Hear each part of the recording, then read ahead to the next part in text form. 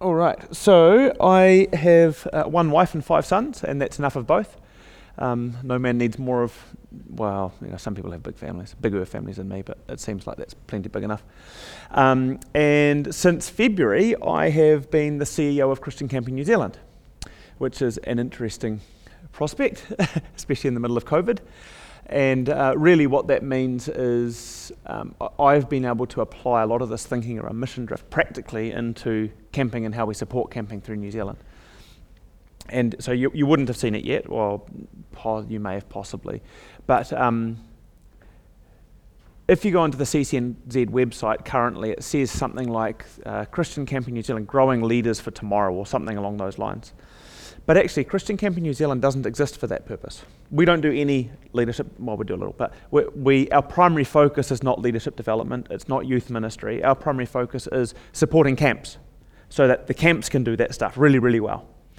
And so I was able to, right from the get-go, stop and say, why do we exist? What are we actually here for? Knowing why is more important than knowing what you do, right? Your what can change, your why shouldn't. This should be the core thing that underpins whatever you do. Even as an individual, why do you do this? Why are you at school? Why are you studying whatever you're studying at university? Why are you looking for a girlfriend? Why are you looking for a boyfriend? Why is a really important question, and the what is secondary. And so I've been able to change the mission statement for CCNZ and make it super, super simple. And it's now, and it hasn't gone up on the website yet, but it's to champion and equip members to achieve their purpose. That's it. Simple, eh? And what that looks like can change depending on the context and the need and the camps, and like how we support Totara Springs is very, very different to how we might support Highland Home down in the Manawatu or something like that. Like, it's just a totally different proposition. But the why doesn't. It's about supporting and equipping our camps so that they can achieve their purpose and their missions. Cool. So that's my little intro bit. I'm going to tell you today about some research that I did over the last 4 years.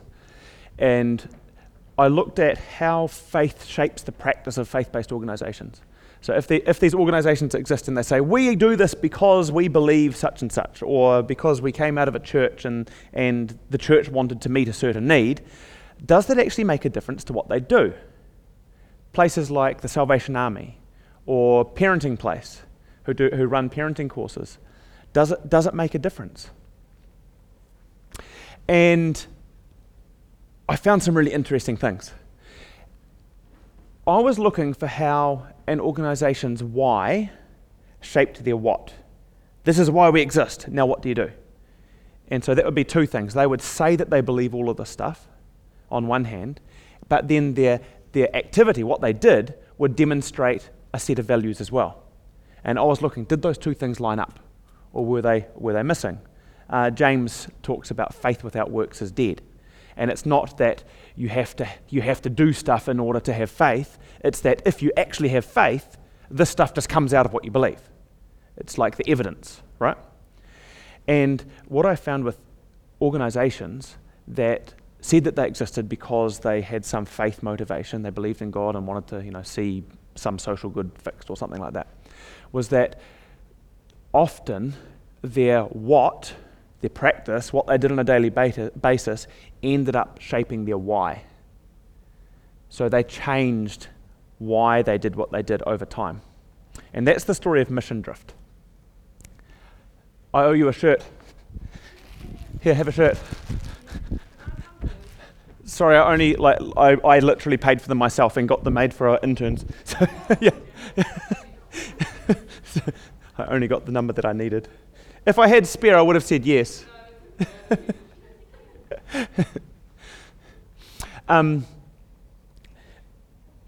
So I'm just going to define mission drift first so that we're all kind of on the same page. And we're going to chat for not too long, hopefully, and then you can ask questions, and if you don't have any questions, then I can ask you some questions, because it'll be interesting to hear from you guys as well. First of all, why is youth ministry important? I don't know if you know these statistics or not, but I'll quickly share them with you. So Christian camping is largely, not exclusively, but largely about youth ministry. And you guys here are, to some extent, the product of that and the reason that we exist in different ways. And so a couple of stats there quickly. The National Church Life Survey from Australia, they surveyed a whole bunch of Christians in different church congregations, and 77.5% of Christians in church gave their lives to Jesus before they were 20 years old, and nearly 65% of them before they were 12.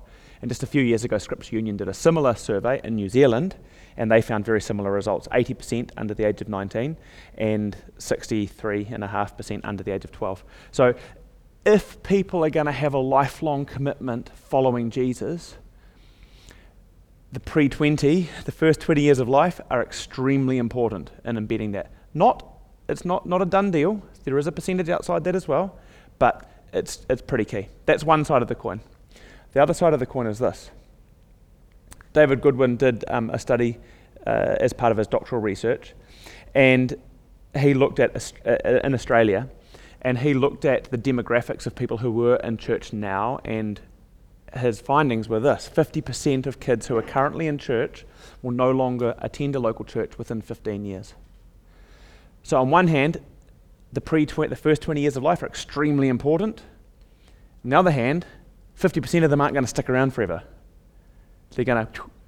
So the youth ministry is an incredibly important ministry because of, one, that's the time when people make commitments, and two, there's such a massive attrition rate. If we can help to plug that gap, then we can have a really serious and significant impact on the extension of the kingdom of God.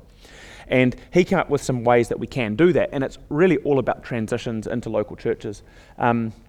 Children who attend all or part of the adult service on a regular basis are twice as likely to make a successful transition into adult church, to stick around. Adult church members who ignore children or have mainly negative contact with them are likely to contribute to their desire to leave. Or who would have thought? If you get treated stink, you're not going to want to hang around, right? It's pretty obvious. There are positive effects when children and young people are able to participate in the adult service in a genuine way. What does that mean? Participation, involvement, feeling valued. You have something to contribute. You're not just a token bench warmer. Who would have thought? You want to feel valued. That's common sense again. Intergenerational social settings outside of a Sunday morning are really key. And if kids enjoy their time in children's ministry, they're more likely to continue into adult membership. What does that mean for us in a Christian camping context, and how does that relate to Mission Drift? Well, it means that our focus in terms of kids ministry should be largely influenced by encouraging and promoting a connection to local church. Local church partnership with camping is really, really, really important, and we can't neglect it. One person in camping said to me, the relationship between the church and Christian camps in New Zealand is broken beyond repair, and we need to move on. It was a camp manager. And I completely disagree. We can't move on, because that's why we exist. And if that is isolated, then we're not actually fulfilling our mission. We're just running camps. If we're just running camps, then let's go and get jobs that pay better.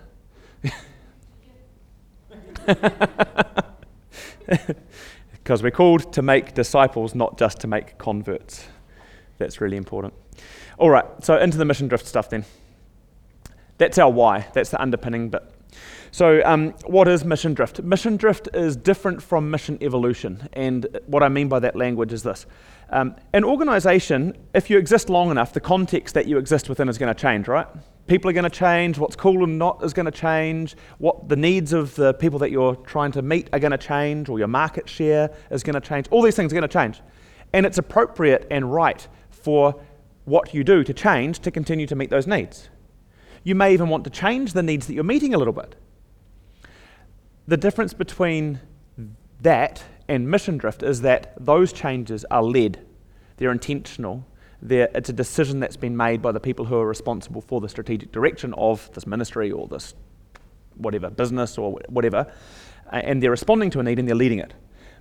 Mission Drift is not that. Mission Drift is subversive, it's quiet, it's not noticed, it's not intentional, it's accidental. It's like if you're in a boat and you're traveling in a certain direction and there's wind blowing, but you're not looking at the landmarks, or you're not consulting your navigational equipment, and you're responsible for holding this thing on course, but you're slowly just being moved off course and you don't notice it. And over time, you get way away from where you first started. That's mission drift. And it happens within organizations, and it happens all the time. It's the default.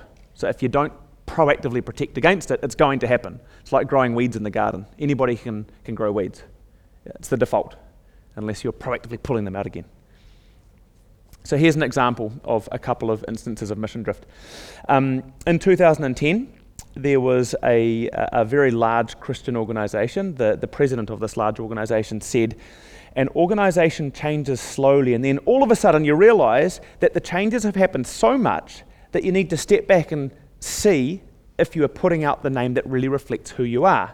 And that phrase, who you are, you might consider to be more like why we exist. So we've changed, little bit, haven't noticed it, and then you have to go, hang on a minute, we've changed. And you stop, you take a step back so you can actually see, and you go, oh wow, we used to be over there and now we're over here. Do we still exist for the same reason? That organisation was Child Fund International. It used to be Christian Children's Fund. And the president had just led the organisation through a rebranding exercise and removed the name Christian from the name. Why? They'd changed. They were no longer a faith-based organisation. She stepped back and had a look and went, oh, right, why are we called Christian Children's Fund? And changed the name. Does that make sense? Yeah? So that's mission drift. Another example is this. There's a really major university, and I'll tell you what university it was in a minute. Or if you can guess without me telling you, then there'll be bonus prizes. Except they don't have any prizes, you'll just get like a thumbs up. Their founding precept, like the motto that this massive university was founded on, said, the main end of your life and studies is to know God and Jesus Christ. Any ideas yet? No? Their motto is Veritas Christo et Ecclesiae, truth for Christ and the church. You've definitely heard of it. It's Harvard University. Harvard is, hey, who got it? Boom. Good work. Harvard University is a bastion of liberal values today. This does not reflect who they are. They've kept the motto. They've actually got rid of that precept because clearly they don't agree with it. But their motto and their practices don't align. They're incoherent. And so they're an incredibly commercially successful and prestigious university, right? So we're not saying because you've drifted in your mission that now your organisation sucks. We're just saying you're not doing what you say you do or why you say you do it. You do something different. So that's what mission drift is. I'm not going to go through that, but I think I'll just skip that. Yeah, go. So when you say mission drift, it's not necessarily a negative, but it's just a drift away from the original mission. It could be in a positive way? Well, it depends what you call positive and negative. Like you might become more financially successful, but why do you exist?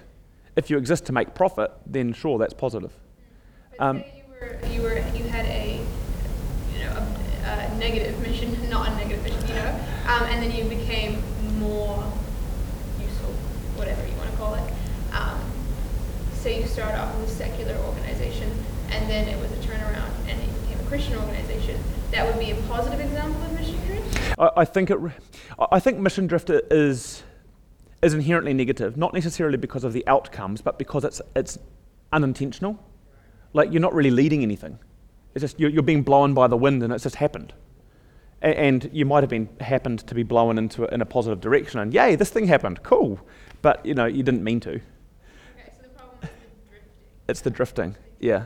And for a faith-based organisation, if we say we exist because of a mission, this is a ministry, then any departure from that, from a faith perspective, is negative.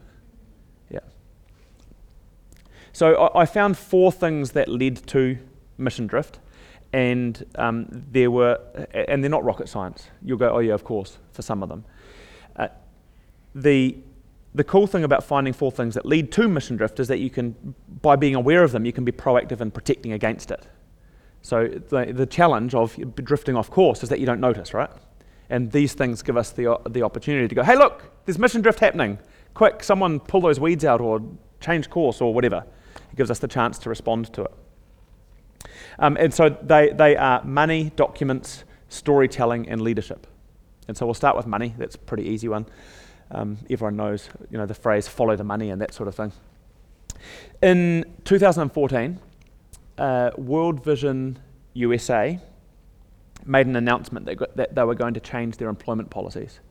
And for the first time in their history, they were going to be employing people from same-sex relationships. And they were very careful, and when they made this announcement, they were very careful to say, look, this doesn't mean that we are promoting same-sex marriages or that we're not supporting a traditional marriage, but this is just a thing that we think that we need to do, blah, blah, blah, blah. And within 2 days, they had lost 5,000 child sponsorships and lost $2 million of funding per year. And the president of World Vision USA came out and said, we've listened, we believe we've made a mistake, and we're asking our supporters to forgive. Why do I raise that when I'm talking about money?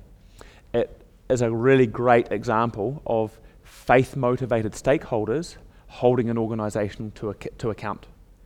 Now, whether they're holding it mission true or not in that example, you can debate that, but it demonstrates the power of values-based grassroots level stakeholders. It's the mum and dad supporters who will support an organisation because they believe in what this organisation does. They're not doing it for a return on investment, they're not doing it for publicity.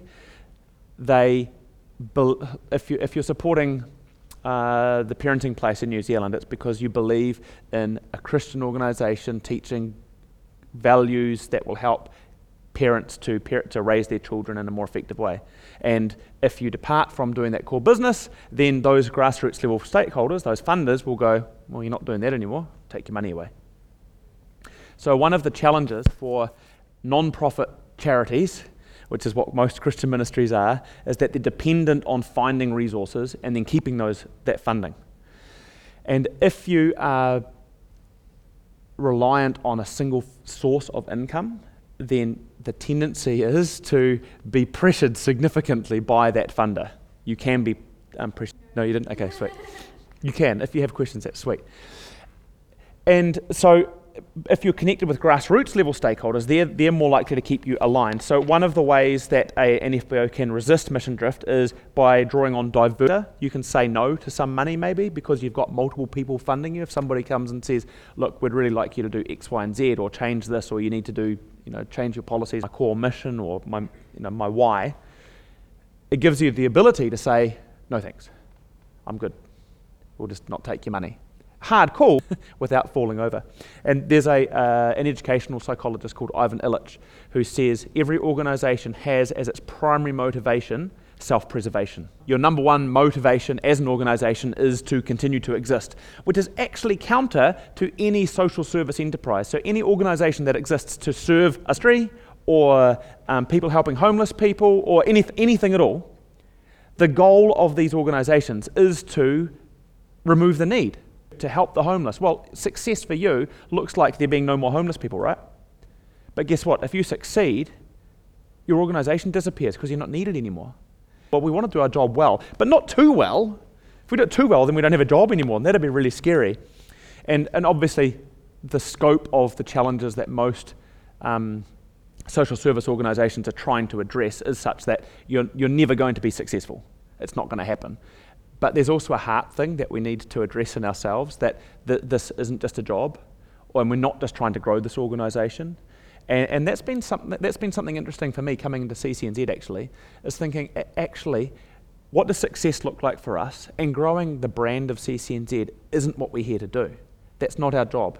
Sometimes we might need to represent all the camps, so we might need to put the CCNZ badge on something and say, on behalf of camps in New Zealand, such and such, like when we're dealing with the Ministry of Health around COVID, for example. But getting a bigger budget for CCNZ is not the objective. The objective is how do we serve camps? And if that requires a budget, fine. But it might not. It might just require some really hard work. And that's okay too. And it also causes some tension with the church when these organisations are established as a ministry of the church. So a lot of camps in New Zealand have been established as a ministry. The church saw, after World War II, there's a lot of dads not around anymore, clearly, and so there's all these young people growing up without dads, and the church is going, man, this isn't great. How can we do something to help these young people and connect them and provide some male role models and that sort of thing? Do some outdoor stuff. So Christian camping was part of the response to that. Over time, camps, just like any other organisation, have to or tend to stand on their own 2 feet financially. And that means that there's a disconnect from the church, because originally the church is like, we should do this will be amazing, and everyone's like, yeah, that'll be great, let's give some money towards it, yeah, we'll do that, that'll be our camp and we're meeting this need. And then different funding comes from other places, and now we're like, well, this is our camp, but it's only sort of our camp, because we're not really like, how involved are we? We're not giving it any money anymore, we're not propping it up, and we'll pray for you. And you like extend that over 60, 70, 80 years, the relationships stop and they become weaker, and you have to be super intentional to remain connected. There's a Catholic organisation in the Waikato, and their motto is the caring arm of the church. And they do really fantastic work. And the bishop, who's the boss of it, sees the benefit of what they do as a ministry of the church. And so he says to this team, hey, you guys are amazing, you're doing such great work for the church.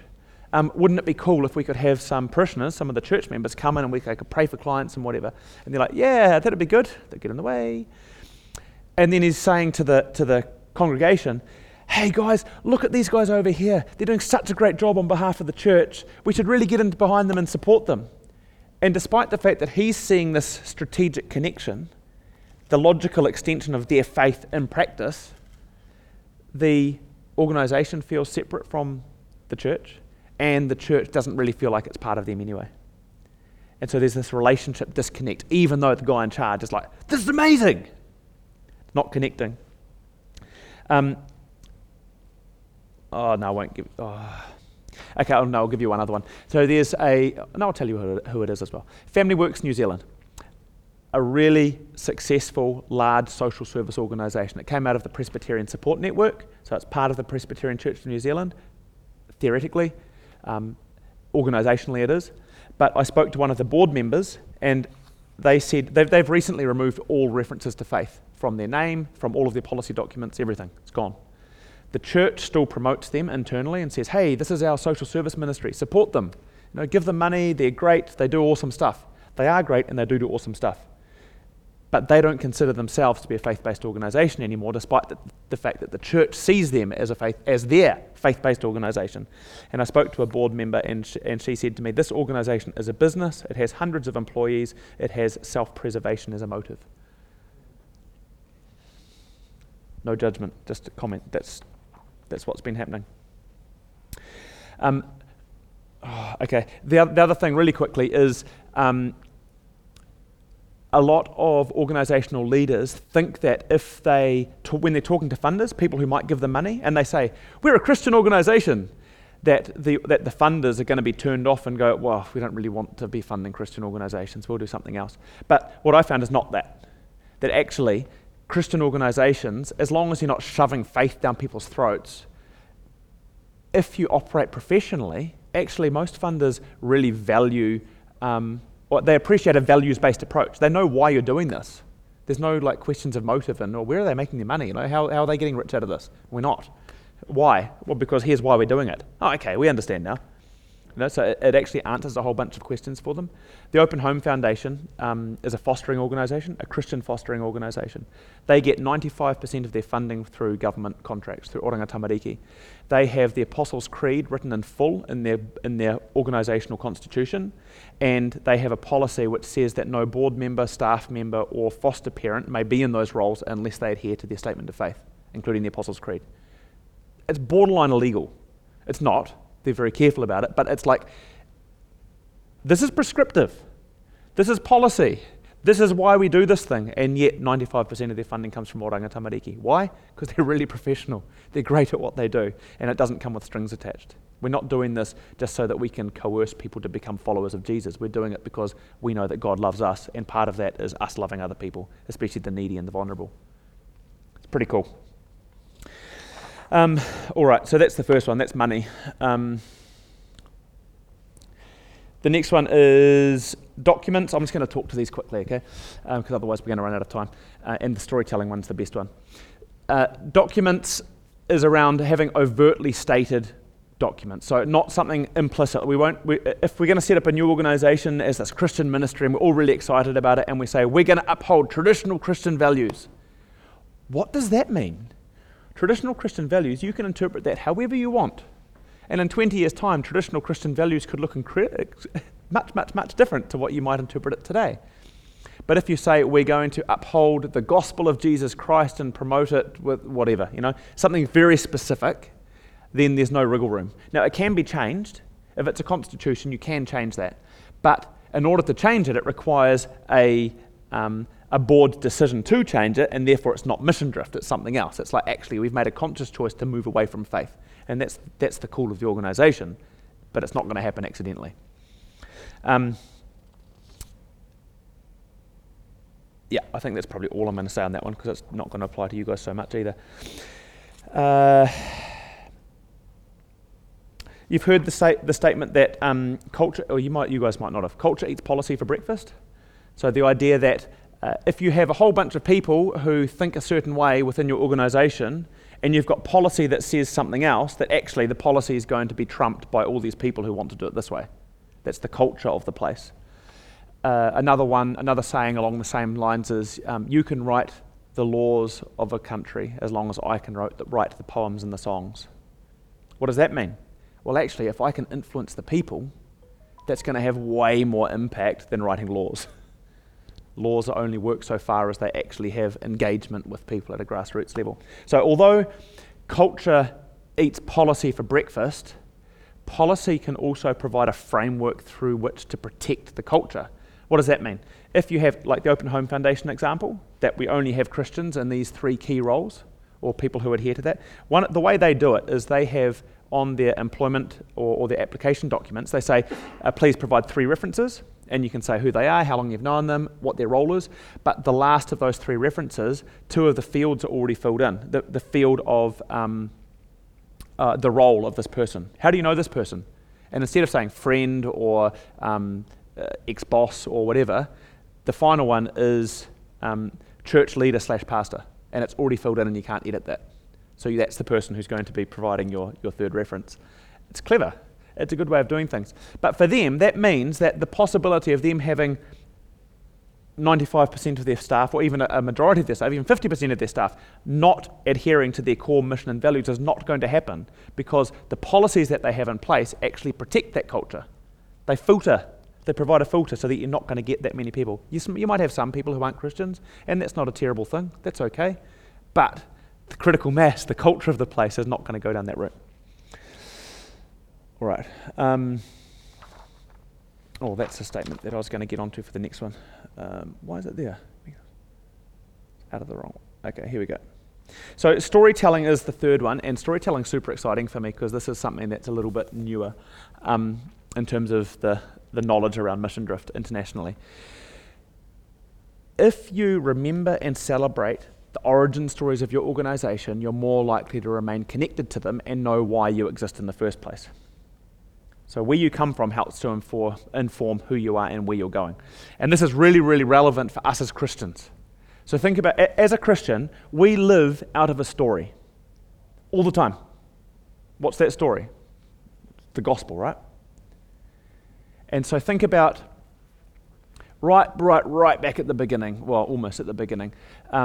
Moses has just died. Joshua is leading the people of Israel. They're going into Jericho and they cross the Jordan River. And this amazing thing happens. The Ark of the Covenant goes in, the water parts, they walk through on dry land, then the water comes back over again. And Joshua says, hey guys, go and grab some stones. Well, each of you tribes grab a stone. We'll have 12 stones here, we're going to make a pile of stones. And clearly they're making an altar, right? And so the people go, oh, why are we going to do that? And he doesn't say, because we're going to make a sacrifice to God. Well, obviously that's what they're doing. They're making a sacrifice. But that's not what he says. What he says is, in years from now, when your children ask you what these stones mean to you, you will tell them what God has done here today. It's a touchstone, physically stones in this instance. This is a place of remembering. We remember what God has done here today, and as an extension of that, who we are as children of God. We are the people of God, and this is what God has done for us. And remember these stories. This is who you are. This is your identity. This is your purpose. See, purpose comes out of identity. Think about communion. What happens in communion? We ritualize and we enact the death, the burial, and the resurrection of Jesus, and we participate in it. What's happening? We're remembering, sure, but we're creating corporate identity as well. This is who we are. One loaf, one body is what the Bible says about communion. There is one loaf, and that's why the symbolism is really nice when you physically have one loaf of bread that you rip apart. Not many churches do that, but it's remembering who we are, creating that identity, and that gives us purpose as well.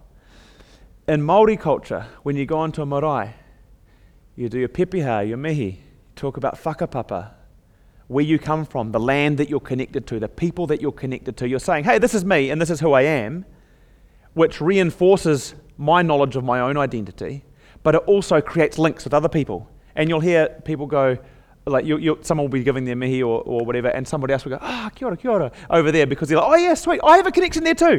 Yeah, I know you somehow through some auntie or whatever, or I went there when I was a kid, or whatever. It creates identity.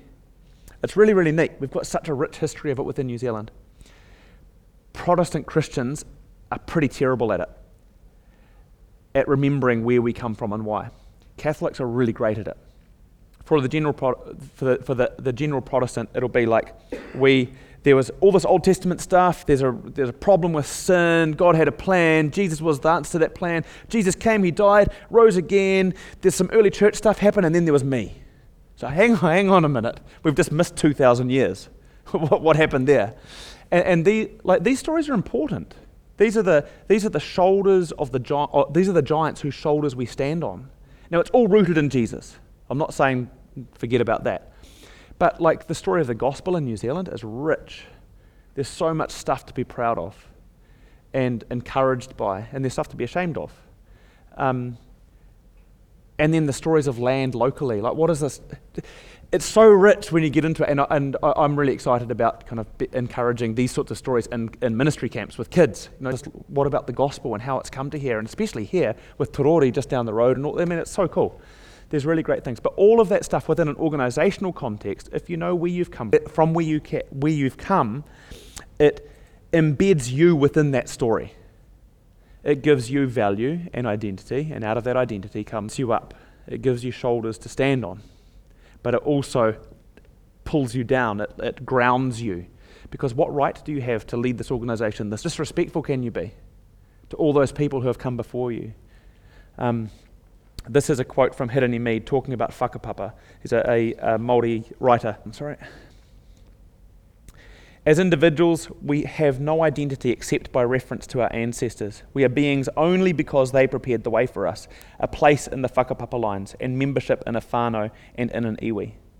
We are beings only because they prepared the way for us and gave us a slot. You see the two things? This dictator lifts you up, and on the other hand, it limits your autonomy and says you belong to something bigger than yourself. Don't stuff it up. You're a custodian. I love that. And then the very last one is leadership, and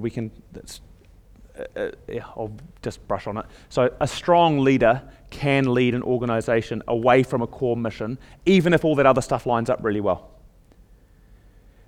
But when they leave, because those other things are in place, it's likely to drag the organisation back. And this is the role of those strongly worded policy documents as well. If you're replacing a leader or recruiting a new leader, you need to know what the mission of the organisation is, specifically, not in concept. Because otherwise, if we're looking for somebody who can carry this organisation forward to meet the mission, but you don't know what the mission is, what are you recruiting? It's a moving target. And so that can help to protect against this as well. Conversely, a really strong leader, even if everything else is messed up, if you've got financial pressure from one place and your policy documents suck and you don't know why you were put in place in the first place, like why this organisation exists, a strong leader can keep an organisation true to the mission, even if everything else points towards mission drift. So strong leaders are really, really important. And that's all I'm going to say about that, because it's 5 to 3, and I know we've got a bit of time before afternoon tea, but I would like to give you a chance to ask questions or have a chat. So know your why, keep your why central, and then do your why. You guys are super young to be listening to stuff like this because this is like, whoa, this is like organizational leadership stuff. But actually it applies to us personally as well. Like, why do I do this stuff? Why do you come to camp? Oh, it's fun. Cool. Is fun enough? Maybe it is. Maybe all you do in life is looking for fun. Anyway, thoughts, questions? That's me. That was 4 years of my life.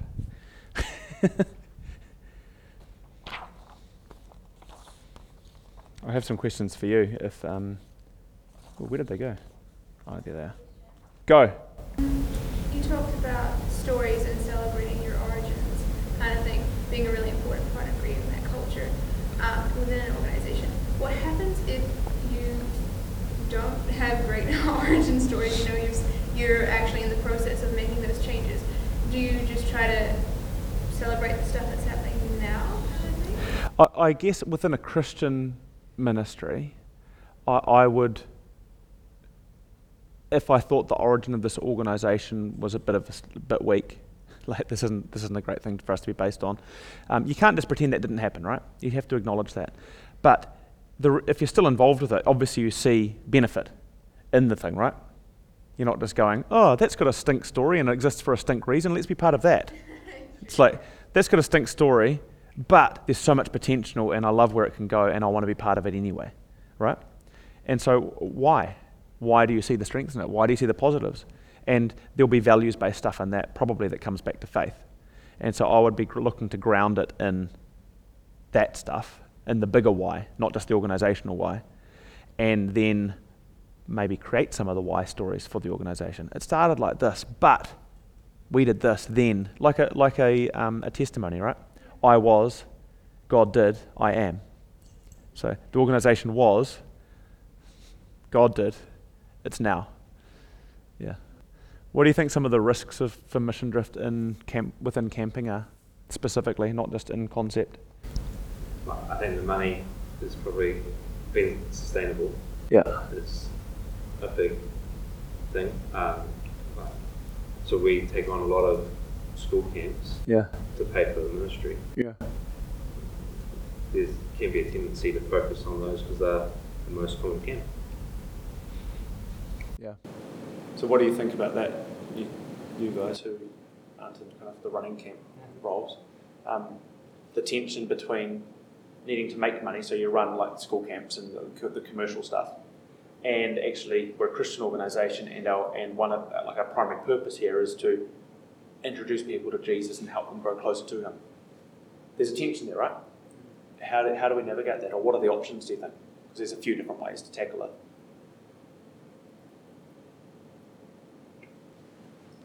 Any thoughts, ladies at the back?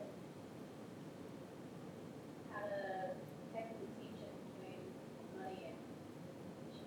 Yeah. Specifically with to do with like school camps and ministry camps and the role of the gospel and the presentation of the gospel within that, I guess. I don't know, it's kind of like a balance, I suppose, like, what's the word, promote the ministry ones while still want to get that. Boundary for what you do there. So like make it worthwhile, you're getting so many people that you justify it. Yep. I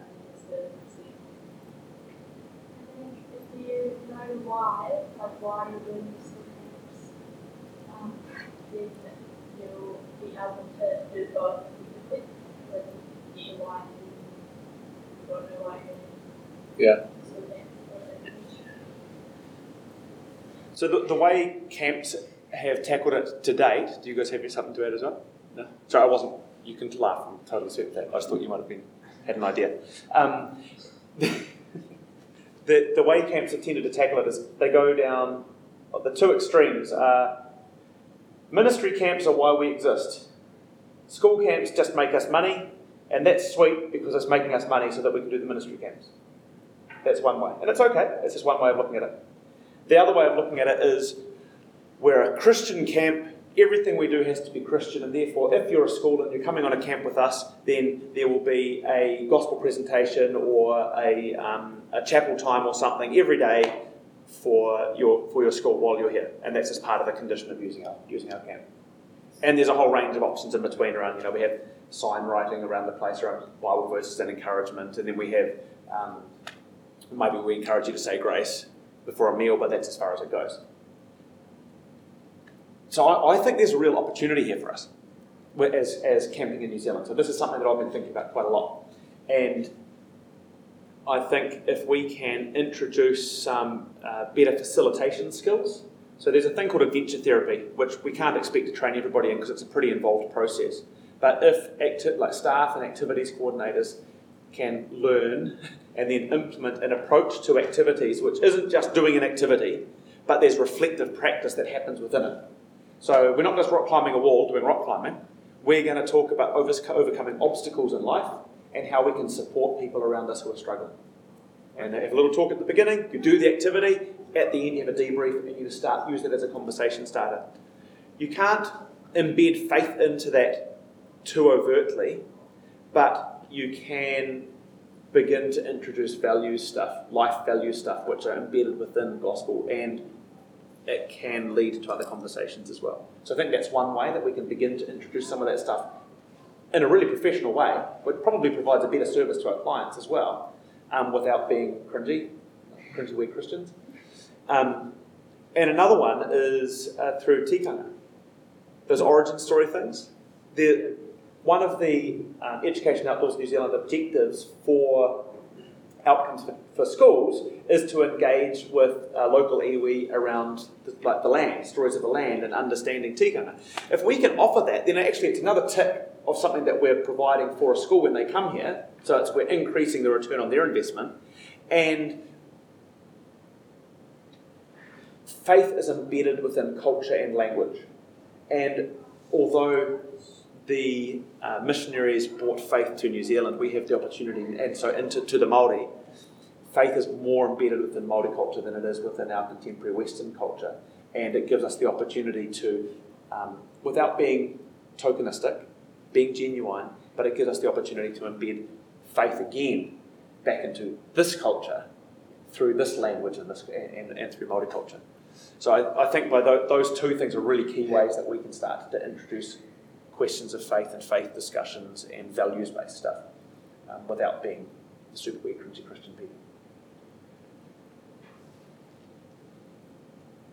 Cool. Anything else? Yeah. Yeah? Sorry. Do it. If you were interested in transforming an organization, would you say that the best place to start was with with a strong leader, or injecting a strong leader, or kind of within the ministry, slowly reshaping those policies and kind of a... So I've been privileged enough to be not involved, but an observer, a close observer to an organisation going through this shift. And I can share through the Parenting Place in New Zealand, and Greg Fleming coming on board, and he dragged the organisation kicking and screaming back to a more faith-based position. And he actually used he called it their haerenga, so their journey, and incorporated identity as a Christian organisation within a bicultural nation. And so the cultural stuff actually really helped him. It gave him something to lean on a little bit. But his challenge, he was leading. He was a strong leader.